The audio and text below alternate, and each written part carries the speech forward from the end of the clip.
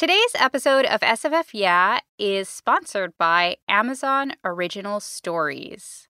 The sky is not the limit. From an alley in New York to an interstellar wormhole, the path to the future looks different for everyone. These cosmic short stories from some of today's most influential Black authors reveal a universe of possibilities. Read the Black Stars collection from Amazon Original Stories. Prime members read and listen for free. Learn more at amazon.com/blackstars.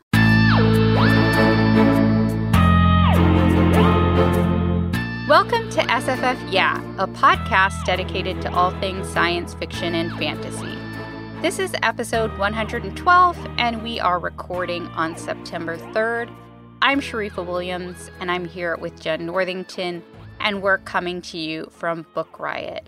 And today we're going to be making Muppet arms at some of our most anticipated fall titles, of which there were many, but we managed to whittle down the list to 4 picks each. So, well, sort of. I'm cheating.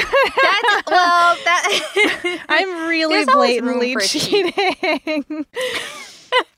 But we're going to make it work. Yeah, I realized we normally do this kind of episode in July to do the second half of the year. But because of all of our PTO apocalypse, I think it just fell off the radar. So it's a little belated, but here we are.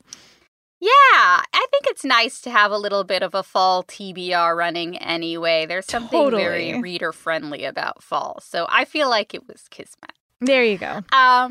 But we also wanted to announce another exciting for us and hopefully for you two episode coming up. We are going to be having a book club episode. I think the last time we did this was when we read Rosewater, which was super fun. So fun. Yes.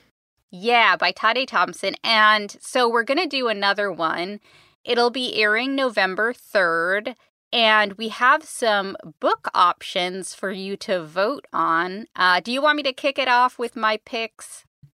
Well, let's first tell people all the deadlines so that they know those off the bat. The deadline is September 30th. So you can vote now through September 30th. You can email us your pick at sffyeah@bookriot.com. And we're going to announce our pick in early October. Okay. And then, let's introduce some of our options. Okay, so my pick is actually the only one we're not going to be talking about today, my first pick. This is my fantasy pick, and it is Raybearer by Jordan Ifueko. And I've heard so many good things about this book, but I have not gotten around to reading it, so here we go. This is a story about Tarisai, who's always longed for the warmth of a family. She was raised in isolation by a mysterious mother figure. And then her mother sends her to the capital of the global empire to compete with other children to be chosen as one of the Crown Prince's Council of 11. And if she gets picked, she's going to join other members through the Ray, which is a bond that's deeper than blood. And the closeness is irresistible to Tarisai, who's always wanted that family feeling. And the lady, her mother, has other ideas, including a magical wish that Tarisai is compelled to obey, which is to kill the crown prince once she gains his trust. So I feel like my friend recommended this book to me as a sort of fairy story, but with an African sort of setting. So I don't know much more about it than that, other than I got rave reviews from my friend, but it sounds really cool.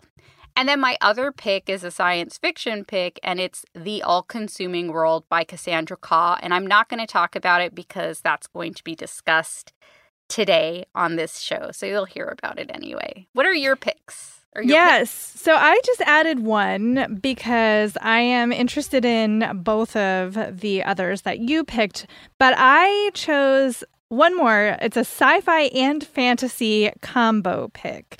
and it's Light from Uncommon Stars by Reika Aoki.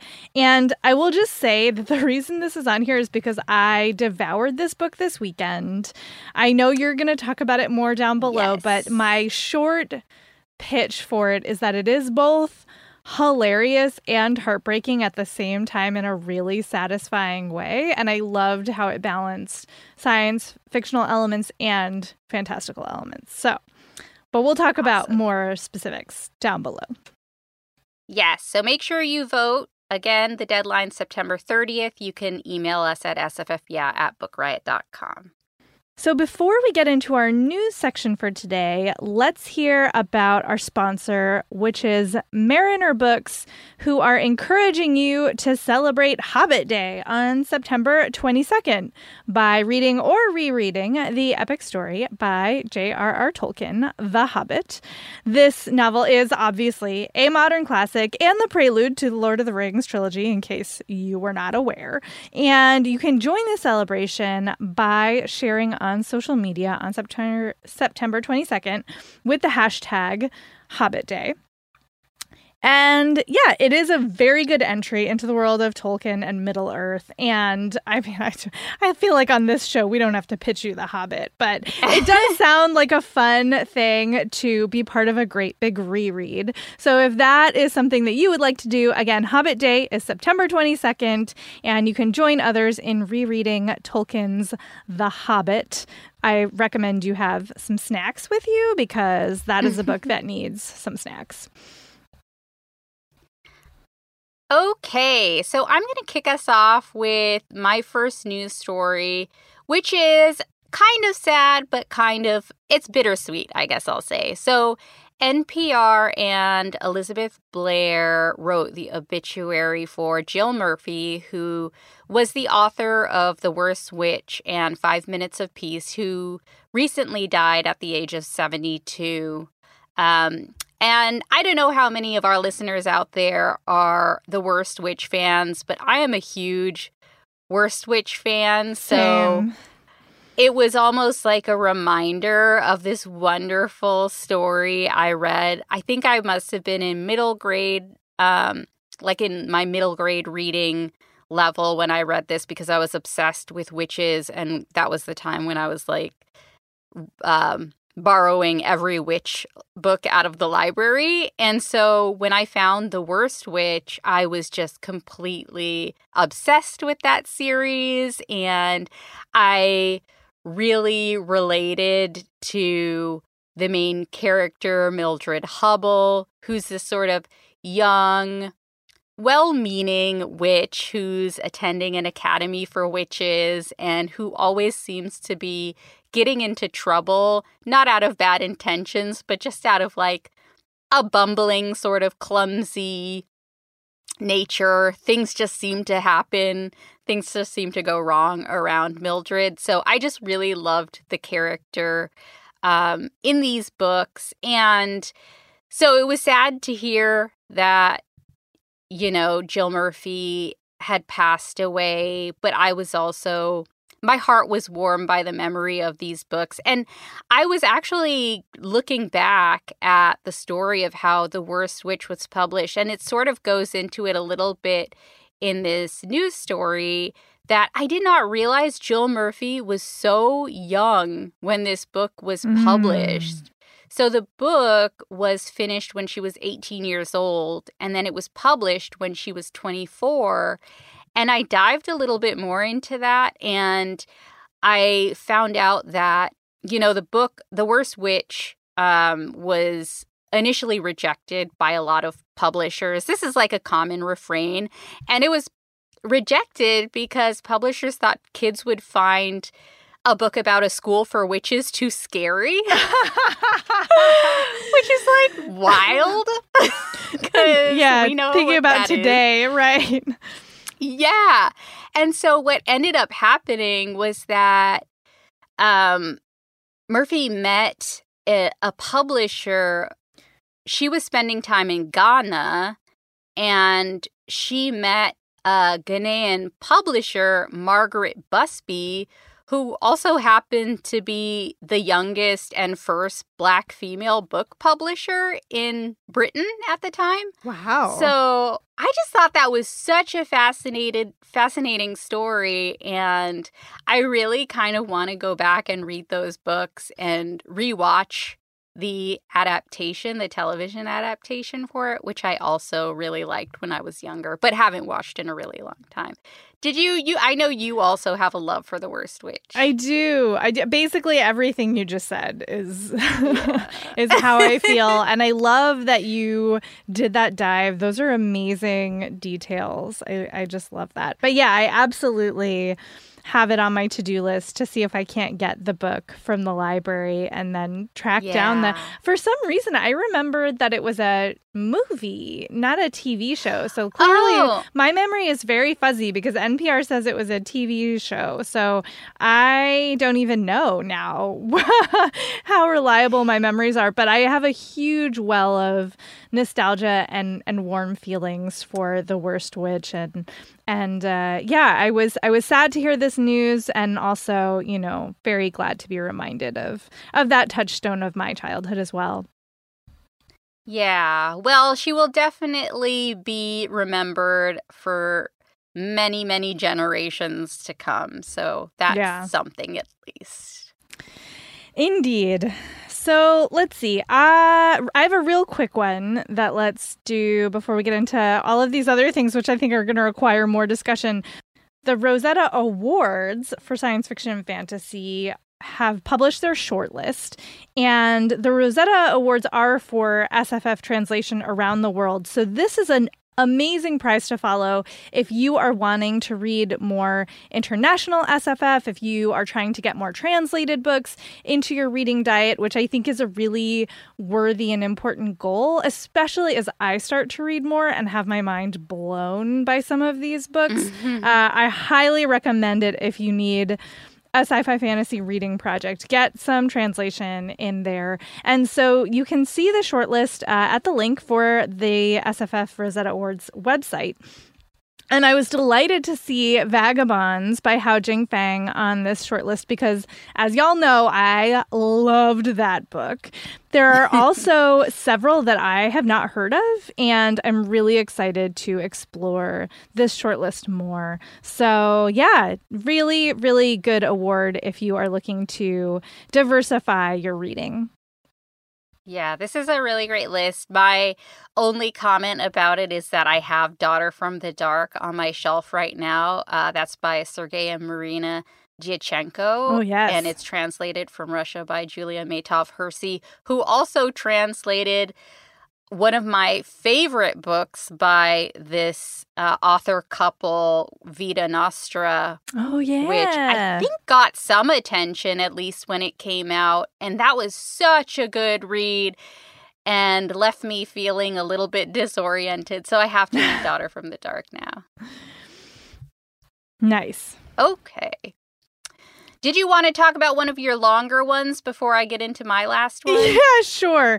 Let's talk about the Game of Thrones shows update. So this is a little bit old. It's been on the list for a while, but I didn't want to go too much longer without talking about it. The Hollywood Reporter on July 13th, reported by James Hibbard, has an update about like all of these Game of Thrones shows that HBO Max is developing and like dropping and then re-picking up. And I mean, it's been a messy progression. But the big news is that they are working on an animated show set in the Golden Empire of Yi Ti, which is a region of this world inspired by Imperial China that gets like a very brief mention in Game of Thrones, but apparently, you know, is in existence in the lore of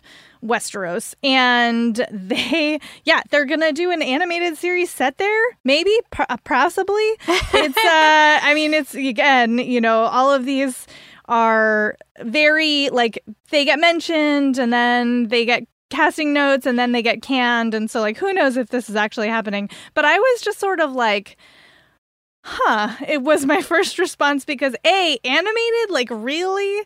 It's such a weird choice. And I know that The Witcher's animated, like, hour and a half prequel is now out on Netflix, and I have it on my list to watch this weekend. So there, HBO Max is not the only ones doing animated spin-offs of their live action shows. I still feel like it's a weird choice. I haven't quite, especially for how grimdark Game of Thrones is. But then again, if you've seen, like, I don't know, Aeon Flux, for example, like, there's plenty of really dark cartoon material out there. So I just feel weird about it, I guess, is the end of that story. I do hope that this is a sign that they're thinking actively about diversifying and making more inclusive the various projects, because as we know, there were some real issues with race and ethnicity in the Game of Thrones TV show, which were, those issues were inherent in the original books as well. So that could be interesting. It looks like the Flea Bottom project, which was supposed to be based in the King's Landing slum, that's not happening anymore. That was live action. And the one that's for sure happening, I believe, is House of the Dragon. So that one, like, that's about the Targaryen Civil War and is supposed to release in 2022. They have a bunch of other things in the works. Who knows which of them will actually happen? But this is the update. This is the update. I don't know. What do you think, Sharifa?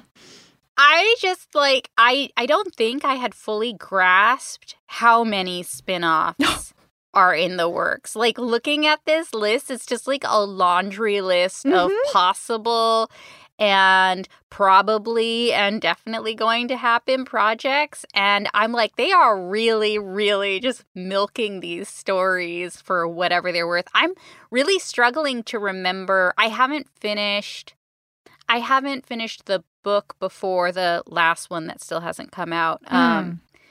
So maybe that's where it's the Golden Empire of ET is mentioned. Or maybe it was just such a small mention, it completely, like, flew out of my head the second I heard about it. But I'm like, now I'm trying so hard to remember this mention, and I just don't. So it must have been very, very small. But I think it was. I have all of them on ebook, so I might try to do a search at some point. Oh, yeah, that's a good idea. I can pull it up, because I have read. I'm current, but yeah, I don't recall it either. It makes sense because, Martin based it on a very specific medieval time period, and Imperial China was a huge force during that time period. So It's I guess it's nice to see, theoretically. I don't know. We'll see. We'll see what happens.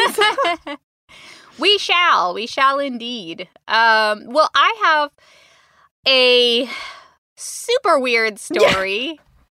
This one's such a head scratcher. I thought this was a joke article. Yes. So this comes from The Verge. It's reported by Mitchell Clark, and it's a story about cryptocurrency and J.R.R. Tolkien. So there's a new cryptocurrency called J.R.R. Token, Token. And there's a whole video in this article where I thought I was going to be, the point of this cryptocurrency would be revealed to me, but it left me with more questions than answers. So this is a cryptocurrency that's themed after the Lord of the Rings, and it's dubbed the one token that rules them all. And I love this article because it is as baffled about this cryptocurrency as I am. And so there's this whole video that has a rendition, or what sounds like a rendition, of Howard Shore's The Shire, which is the very familiar song from the adaptation of this series. And So first of all, there are questions about whether this is even legal. Like that they could take something so closely inspired, use some of the music and basically do everything one would think the Tolkien estate would fight back against and, file a lawsuit about. But the token is supposed to add to cryptocurrency. And so the video says people who have this cryptocurrency will be added to a liquidity pool. Let me just tell you that I know very little about cryptocurrency. So all of this stuff might be actual nonsense, or it might make sense to people who actually know about cryptocurrency. So people will be added to a liquidity pool. But the way you actually get the JRR token is that you have to send a payment to a contract address, which is feels a little bit shady to me. Like, what? I wouldn't send payment to a random cryptocurrency site that's basically giving you very little information about what the heck it actually does. And so there was also a cameo by the actor who played Pippin, according to this article. And that blew my mind. And then there was also somebody on Twitter basically called out the Twitter of this token, at the token of power, by the way. And this person called them out, saying that this cryptocurrency is shameful and it's the opposite of every theme in Tolkien's work. And then this cryptocurrency Twitter account responded saying, quote, Saruman was trying to unify Middle-earth under centralized rule, whereas the Fellowship wanted decentralization. Cryptocurrency is literally a decentralized network. Ellipses. I'm just this is so weird to me. I didn't understand much about cryptocurrency in the first place, but this is just possibly the only cryptocurrency story that made me actually click on it and made me want to figure out what the heck is going on. And I'm still so clueless, and I truly do not understand the point of this JRR token. Do you have any thoughts about this bit of weirdness? The whole thing is ludicrous. My first thought is they are 100% getting sued by the Tolkien estate. There's no way. There's no way they're not infringing. There's no way that they're not going to get sued. Whether or not they're actually infringing, they are 100% going to get sued. I'm sure those papers are already being drawn up. Secondly, I have done some research into crypto. I'm not by any means an expert, but I do have a basic understanding of blockchain and what the vaunted promise of cryptocurrency is. And the fact that The Verge contacted a crypto expert and was like, is this real or is this a joke? And she was like, it's impossible to tell. It's okay. Because, and it's true, there are a lot, Dogecoin is a great example of there are joke cryptos out there. And this could be all an elaborate joke crypto. That's possible. Yeah. They could also think they're doing a thing.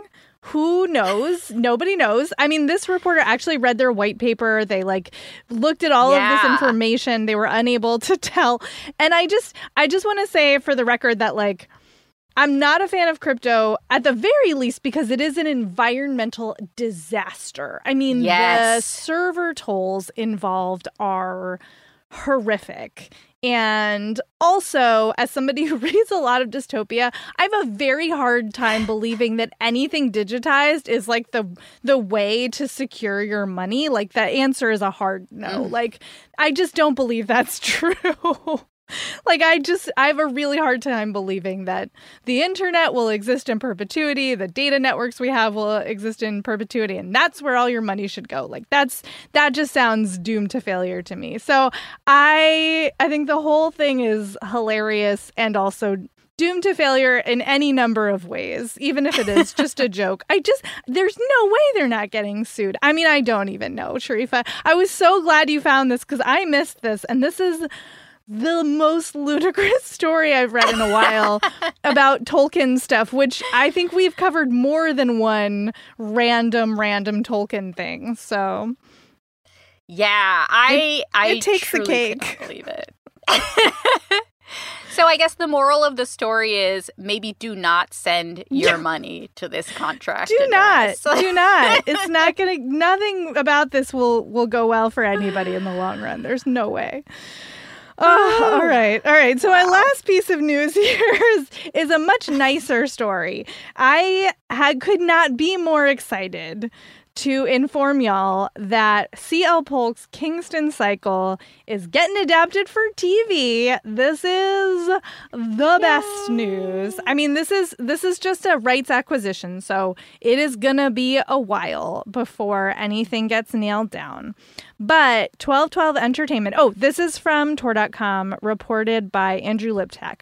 So 1212 Entertainment has acquired the rights to the series, and they have tapped Alyssa Clark, who worked on Teen Wolf, Dominion, Servant, and The 100. And I am a fan of both Teen Wolf and The 100. So that feels nice to me. To pen the screenplay for this. And my love for this series is well documented. I really hope that this actually happens and that it's good. And I guess I'm feeling a little hopeful because, we got the Six of Crows Grishaverse adaptation that people seem to generally be happy with, right? Like, you liked it, yeah? I enjoyed it. I did. Yeah. Yeah. So it clearly it can be done well. It can be done. Adaptations can be good. So I have all of my fingers and toes crossed for this. Yeah, this is one of the series I have not read that I have only heard wonderful things about from you and from many other readers. And I actually have the second and third books because, arcs get sent in different ways. And I do not have the first one. Oh, no. So the only thing that's keeping me from reading it is just picking up the first book. But, this is just one of those stories that will encourage me to finally get to it. But it sounds like a really great story, and even though I haven't read it, I'm really excited about it. I'm really excited for C.L. Polk, who just seems like a fantastic person in general. So very, very much a congratulations from me, and I look forward to seeing this adaptation. Yeah, I think the other thing that's encouraging to me about this is that Polk is still, acclaimed, right? They're winning awards and getting great reviews, but they're still relatively new to the game. Yeah. And this is a series with, inclusivity and class issues and issues of race and queerness baked into it. All of those things are right there on the page. It's not it's not the Wheel of Time, right? That was written in the 90s and they know people are going to watch the adaptation. So it's a very sure bet. This is something much more new and shiny and nuanced, and that gives me hope that while TV networks and studios are always going to go after Anne Rice and these other big juggernauts of SFF, hopefully these newer, younger writers who are dealing with really intense issues in fantasy and sci-fi are also going to get some paychecks, hopefully, and we'll get some great adaptations out of it. So, yes, give them that coin and give them those adaptations. Yes, not crypto coin though. No, never. All right. Well, before we start talking about our anticipated reads for fall, I'm going to tell you about our next sponsor, which is Rebecca Rhodes' Tides of Mutiny. Lane Garrow has a secret, one that could get her killed. A life at sea hiding as a captain's boy is all she knows, but things start to fall apart when an old pirate enemy comes after her father. And there are rumors that her father was once a pirate as well. Enter a mysterious prince. Can Lane protect herself and find a way to live her dream, or will she risk everything for a world where her very existence is a death sentence? Maybe there's a third option. After all, she's never played by the rules before. Why start now? So this is a book about pirates, secrets, mutiny, and it also has a swoony romance. Particularly if you love an enemies to lovers romance, this might be a great pick for you. And Rebecca Road is a best-selling YA fantasy and sci-fi author of page-turning, read-in-one-sitting novels. I do love those. So if that's your jam, check out Rebecca Road's Tides of Mutiny. Okay. Let's talk about our anticipated picks. I'm very excited. I'm excited too. I will side note, I do love a pirate story, so that's always exciting when we get a new pirate story. Yes, me too. Okay, so my first pick is one of our potential book club picks. It is The All-Consuming World by Cassandra Khaw. I was doing my research for this show, somehow had completely missed. This is Khaw's first novel. And I had completely missed that it was happening. And so I immediately got into my email and emailed my contact at Erewhon Books, who is the publisher, and was like, can I please have this? Please send it to me, please. So I'm super jazzed about this, not just because I have read some of Khaw's shorter works and really loved them, but the premise sounds great. First of all, it is a team of former criminals reuniting to rescue a missing comrade. And I love first of all, team of criminals. Second of all, band gets back together for one last mission sort of situation. So that all speaks to my heart. And then it's sci-fi. It's got this big AI premise. So there are these highly evolved artificial intelligences in this universe, and they are very dead set on making sure that humans are never in charge again, which, not for nothing seems legit. but also that's not great for humanity. So, So this band of women have to battle their own dark secrets and disasters and traumas against these sapient ships and try to rescue their comrade and settle their affairs and all of that stuff. And they're comparing it to books by Ann Leckie, Ursula Le Guin, and Cameron Hurley, all of whom I love to read. So I just could not be more excited to get my hands on this, quite frankly. So that's The All-Consuming World by Cassandra Khaw. I currently have Khaw's Nothing But Blackened Teeth, I believe it's called. Oh, yes. On my TBR. And so creepy looking. That cover, I moved it away from my nightstand to the other room because I was like, I can't look at this anymore. But this sounds like a fantastic read, and I'm really glad that you put it on the list for the book club because I also have a copy, so that's helpful too. Oh, nice. Even better. Yeah. Not just for convenience. Okay, well, my first pick is a science fiction book, and it's by an author we both love, Tade Thompson, who I was literally just talking about. And this is Tade's newest, Far from the Light of Heaven. This is going to be out October 26th from Orbit. And I just love every aspect of this story, or at least the way it sounds. So this is about a colony ship called Ragtime, which, first of all, great name for a ship. And it docks in the Lagos system. So I think you can sort of already get a feeling for the sort of inspired setting here. So Ragtime has traveled light years from home. It's bringing a whole mess of sleeping souls to safety. And some of the sleepers are never going to wake up, which horrifying Just absolutely horrifying. So the book has a mystery. So this is a science fiction mystery, which is my newfound love. And it's unfolding on this giant vessel. And there's a skeleton crew that has to make decisions that are going to have big consequences for all of humanity's settlements. From the scheming politics on Lagos Station to the colony planet of Bloodroot and other far-flung systems, and also Earth itself. So, firstly, this is a weird fact about me is I love the Alien franchise. Oh, same though. It's just so good.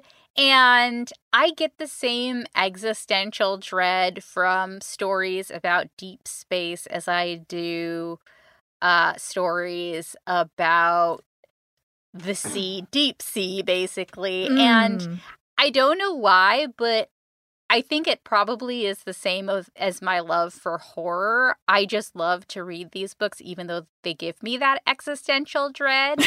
And I'm getting those feels from the synopsis of this book. And, Tade Thompson is one of my favorite authors. I'm so glad we read Rosewater because it introduced me to him. And I ended up reading the Molly Southbourne book, which was also fantastic and really gave me the chills and some nightmares. So those things combined, like Rosewater, I thought he wrote some super good characters that I just wanted to follow and follow and follow. And then with Molly Southbourne, I got that horror feeling I loved so much. And I also like that Tade Thompson brings in that Nigeria influence, especially with the Lagos system.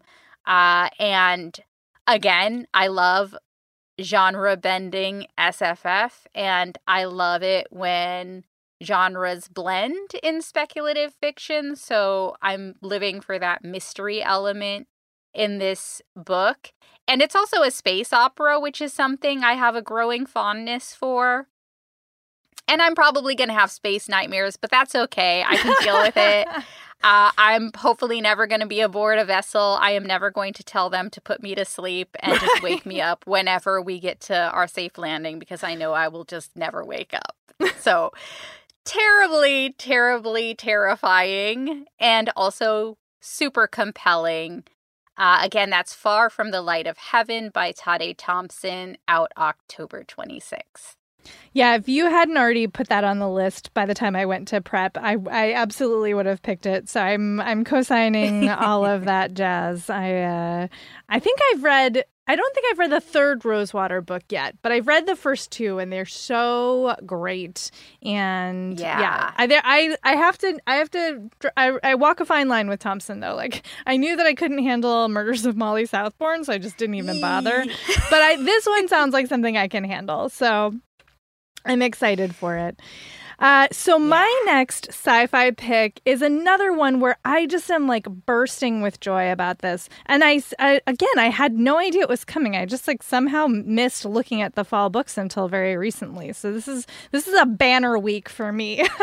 But my next sci-fi pick is Destroyer of Light by Jennifer Marie Brissett. And let me tell you, Brissett wrote a book called Elysium that is one of the most mind-bending, interesting, weird, thinky sci-fi stories I have ever read in my life. It's such a strange and powerful book, and it was published by a small press many years ago. I read it when I was still a bookseller, which we're going on 6 years out of that. And I thought it was so good. And I've just been waiting and waiting and waiting for something new from Brissett. And here it is. It is coming to us from Tor. It's coming in October 12th. And they're pitching it as The Matrix meets an Afro-futuristic retelling of Persephone set in a world of aliens, refugees, and genetic engineering. Right? That's a big whoa. That's a huge whoa. So apparently what's going on in this situation is that there are alien conquerors who have destroyed Earth and resettled humanity on another planet called Eleusis. And there are only 3 habitable areas called day, dusk, and night. And so society is very stratified. You know, you've got haves and have-nots and criminals and dissidents, and then the alien conquerors, like, interfering. And it just sounds so interesting. And it also is doing a thing, which is one of the things I loved about Elysium, in which there are multiple stories and characters sort of intertwining. So we have a warlord who has abducted a young girl, and that leaves her mother searching and grieving. So there's our Persephone hook, right? There are genetically modified twin brothers looking for someone in a criminal underground trafficking ring. And then there's a young woman with powers who is rising through the ranks of soldiers. And it sounds like it's going to be pretty dark. The blurb calls out disturbing physical and sexual violence. But again, like, I have big trust for Brissette based on how good Elysium was. And so I just, again, cannot wait to get my hands on this and to read this. I think she's extremely talented, and I'm really excited for more readers to discover her works and for this new one to get into my brain. So, so again, that is Destroyer of Light by Jennifer Marie Brissette, coming on October 12th from Tor. Okay, I have to read that. Persephone was my favorite of the Greek gods. Oh, yes. Yeah. Queen of the Underworld. Such a complex and interesting story. You know, yeah. So goth. So the most goth. What a problematic story, but, you know, that's all of the Greek mythology. No doubt. No doubt.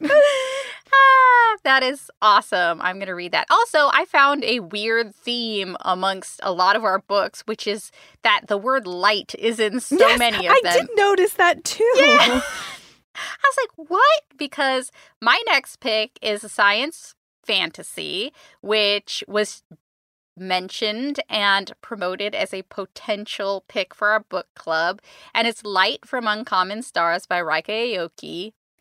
And I have not finished reading this yet. I just got it, and I did just start reading it, and it is super unputdownable. Like, I had a hard time breaking away from it. I was basically like standing in the middle of the room because I was like, oh, let me just like read the first sentence or like the first paragraph. And then I was like, why do my legs hurt? I've just been standing here forever. That's why. So this is a wonderful blend of science fiction and fantasy. And the reason I initially picked it up is because it was described as Good Omens with a Faustian bargain. Mm-hmm. And I love Good Omens, so I was like, well, of course I'm going to have to pick up this book. And I was very curious about the Faustian bargain part. So this story follows 3 very different women: Shitsuki Satomi, Lan Tran, who's a starship captain. Shitsuki Satomi is a cursed violinist, by the way. And Katrina Wynn, who's a young transgender runaway who has this wild talent in her. And I was like, there is so much just from the description of these 3 women. First of all, I just love a women-centered book. Like, I will run to any book where multiple women are in it together and doing a thing together, or their worlds collide. That's just a thing I love and cannot turn away from. And then there's the music element. The violin is like my favorite instrument of all time. I did not get the benefit of learning it because my sister learned it, and so I felt like I could not, which is a ridiculous thing. But I'm drawn to violin music. I'm drawn to violin stories, so I was completely compelled by this music element. And this is where the Faustian bargain part comes in, because Shitsuka Satomi has to win her soul back from damnation And she has to do it in a very not good way. And so she's finding prodigies, violin prodigies, and taking them in as students. And so she has this history of having taken in these students, and she made celebrities out of them in the violin world. And so she's trying to find the seventh. And enter Katrina, who has this talent, who's an up-and-coming violinist, known by nobody. So when I say up-and-coming, it's not like anybody knows about her. She has this really sad story, and there's a reason she's a runaway. She is running away from an abusive home. And I've only just started reading this book, so I don't know all the trigger warnings, but I will say there are triggers for sexual assault and homophobia, and I would recommend looking into other triggers because I have not fully read it. But it's really sad, some of the parts of Katrina's story. But there's also this found family element that I'm really looking forward to, because Lan Tran, who's the starship captain, is the owner of a donut shop, which is amazing. And there are such great descriptions of the donuts and also just food in general. And I saw one of the blurbs mention that, and that was like an immediate win for me. And also it takes place in the San Gabriel Valley, which is like my old stomping grounds when I lived in LA. That was where, we did our shopping and we ate a lot of food and we just went to hang out. And it's this great, thriving Asian American community in San Gabriel Valley. And it's like one of my favorite places in LA. So there was just like no way I was not going to pick up this book, especially with the found family element, especially with the science fantasy elements. And I'm just really excited to see where Katrina's story goes and how these three women are going to come together and how their stories are going to unfold. So that's, again, Light from Uncommon Stars by Rika Aoki, and that's coming out from Tor Books September 28th, so not too long from now. Yeah, I think I agree that, there are a lot of potential triggers. There is violent transphobia. There is sexual assault, as you said. There's also a fair amount of racism and internalized racism. And it is, I think, one of the things that I loved about this and what made me put it up for a book club pick is that I think Aoki does an amazing job of balancing the real acknowledgement of those traumas and also finding these beautiful moments of levity and connection and humor, and not shorting any of it. Like, it all gets its full due, which is really, I think, a tricky thing to manage, and it's really well done. Also, I still can't believe this book does not come with a playlist. Like, I'm going to have to make one, because it's true. The music is so baked into it in such an amazing way, and I'm dying for a playlist.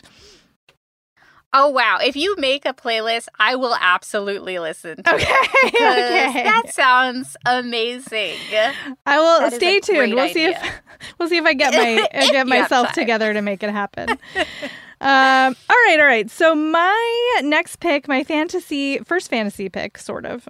This is where the cheating really starts. But my fantasy pick is The Inheritance of Orquídea Divina by Zoraida Cordova.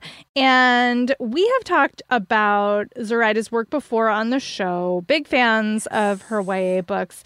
This is Cordova's first adult novel, which is really cool and interesting. Yeah, I watched a little video where she was talking about how she doesn't ever set out to write YA or write adult. She just finds the seed of the story and then takes it where it sends her. And it just so happens that this story is about grown-ups. And this is being pitched as perfect for fans of Alice Hoffman, Isabel Allende, and Sarah Addison Ellen, which, hello, you have my attention. And it's about a family named the Montoyas who are, kind of have some supernatural stuff going on. Like, they have to stay in their home of 4 Rivers forever. The pantry never runs low. Like, everything sort of works out in very potentially magical ways. But then Orquídea invites them to her funeral to collect their inheritance. And the attendees are all hoping to like learn the family secrets. But instead, something else happens and they have more questions and answers. And then 7 years after that, the different members of the family are all experiencing like different manifestations of their quote unquote inheritance. And then people are starting to die and like somebody is after Orquídea's line. And so they're trying to save their family and they have to go to Ecuador. And like it's all kinds of intense family secrets and magic and travel and digging into like the roots of you know, unspoken norms in families plus magic. All of that is just so juicy and interesting. And since I'm already a fan of Cordova, like obviously I'm super excited about this book. Cannot wait to read it. So again, that is The Inheritance of Orquídea Divina by Zareta Cordova, coming out September 7th from Atria. So we like do not have to wait for that one. That is basically here.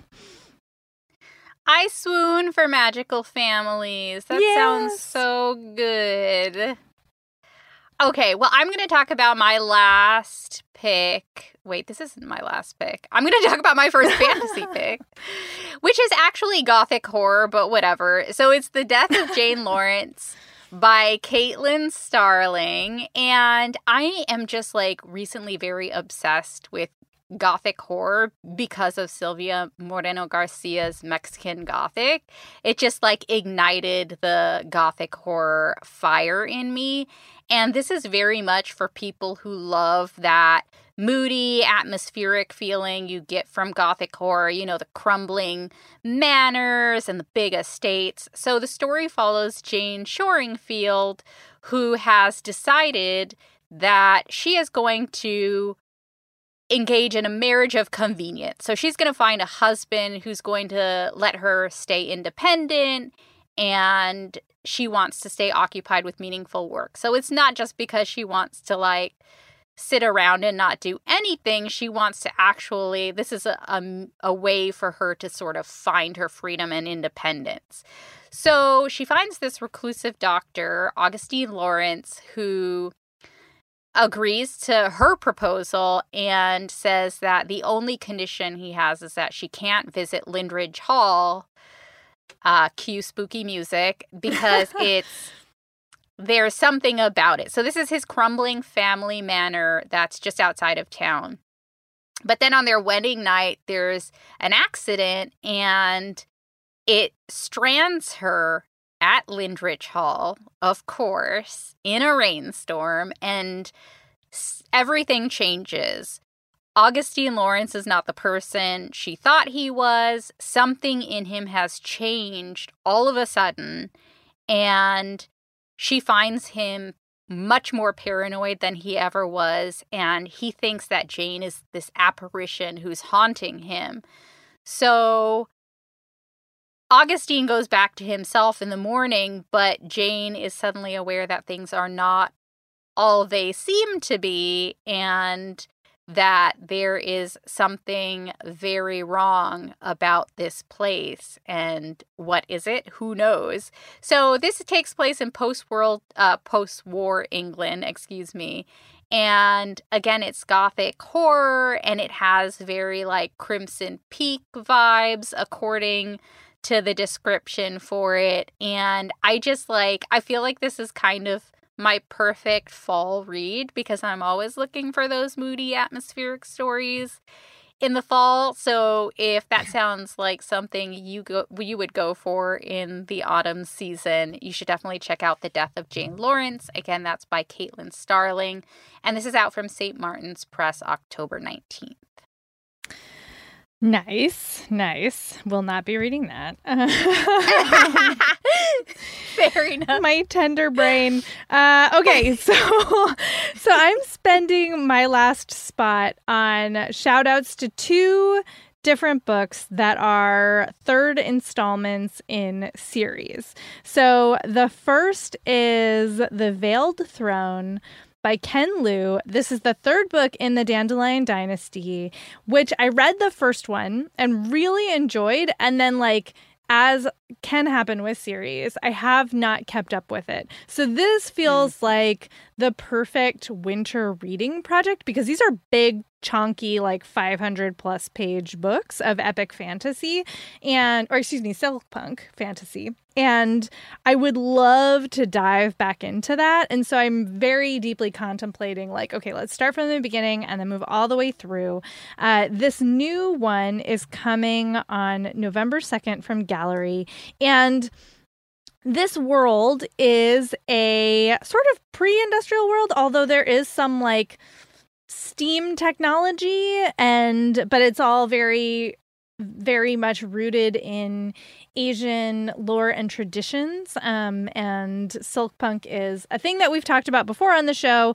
There's some good links out there for that if you want to do a little more research on what that means. But there's, political drama and battle sequences and friendships betrayed and marriages and star-crossed lovers and just like all of the big sweeping juicy stuff that you want out of these kinds of epic adventures. And I remember when I read the first book in the series, it felt very much like a return to that sort of golden age fantasy, but better, which is an awesome thing to have. So again, that's The Veiled Throne, third book in the Dandelion Dynasty by Ken Liu. Super excited to dive back into that series. And then the other series installment is Jade Legacy, which is the third book in the Greenbone Saga by Fonda Lee, which I know we've talked about a bunch on this show. Another big chunky series that I have not been keeping up with. I read the first one, loved it, and then just have not gotten myself together to read the next ones. And this takes place in I feel like it's more paranormal than anything else. It takes place in a sort of contemporary world where there is this island called Kakon that is full of people who receive magical abilities from Jade, and there are other people who cannot access it. There are sort of mafia, crime families at war with each other. There's generational differences and who's going to be the new successor and who's in charge and who do we have to murder, very Godfather-y, but in a super interesting and new way with this magical sort of paranormal superpowers coming into play. And I just loved the first one so much, and I'm really excited again to try to dive back into this series. So that's the Jade Legacy, third book in the Greenbone Saga by Fonda Lee, and that's coming November 30th from Orbit. Those are worthy cheats. Those are Thank great you. series. I couldn't not do it. I just couldn't. I totally approve. And mine, I realized later, is also a bit of a cheat in that it's just back in print. So it was already published before, but that's okay because it's Silvia Moreno Garcia and it's Certain Dark Things, which is a vampire novel. And I just love Silvia Moreno Garcia and everything she writes. And she is so prolific. I cannot believe it. So this is set in Mexico City. And I've read one other book of hers that is set in Mexico City, I think, which is Prime Meridian. And I just loved that book so much. And I loved her version, her speculative Mexico City. So I'm really excited to go back to it.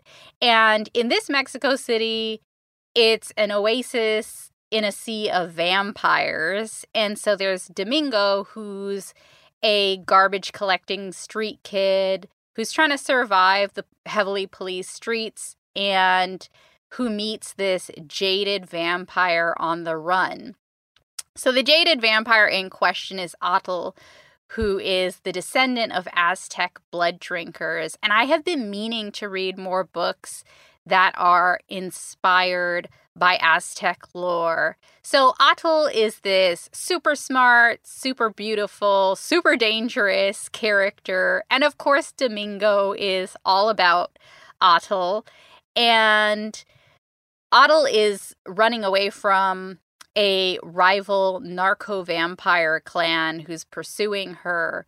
And she doesn't initially think that anybody else is going to be in on this plan to get away from them, but she meets Domingo, and of course things change, and Domingo happens to be super scrappy and super charming, so they end up going on the run together, and there are local cops and crime bosses on their tail, and it just sounds like a huge adventure. I do love running away from X stories. So I'm really excited about that part of it. It sounds like it's going to get my pulse pounding. And I know that Silvia Moreno Garcia writes a really great Jaded character. Again, because of Prime Meridian. And I don't think anybody does Jaded like a vampire does Jaded. So this is kind of the perfect thing. So again, that's Certain Dark Things by Silvia Moreno Garcia, coming out from Tor Nightfire September 7th. So another one like you don't have to wait for. So many good books.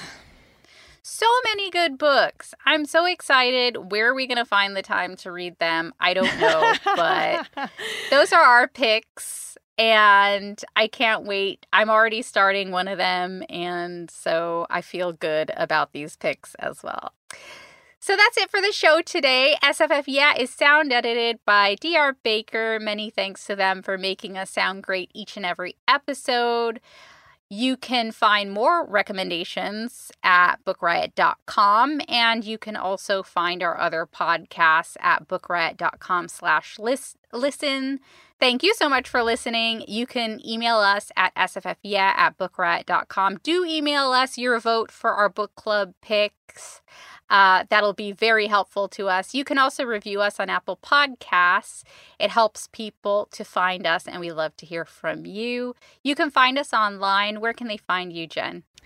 I am on a little bit of a social media hiatus right now, actually. When it's not September, you can find me on Twitter and Tumblr as Jen IRL, and on Instagram as I am Jen IRL. But I'm taking September off, so that's a good plan. You can find me on Instagram at @SZainab Williams. That's SZAINAB Williams. And until next time.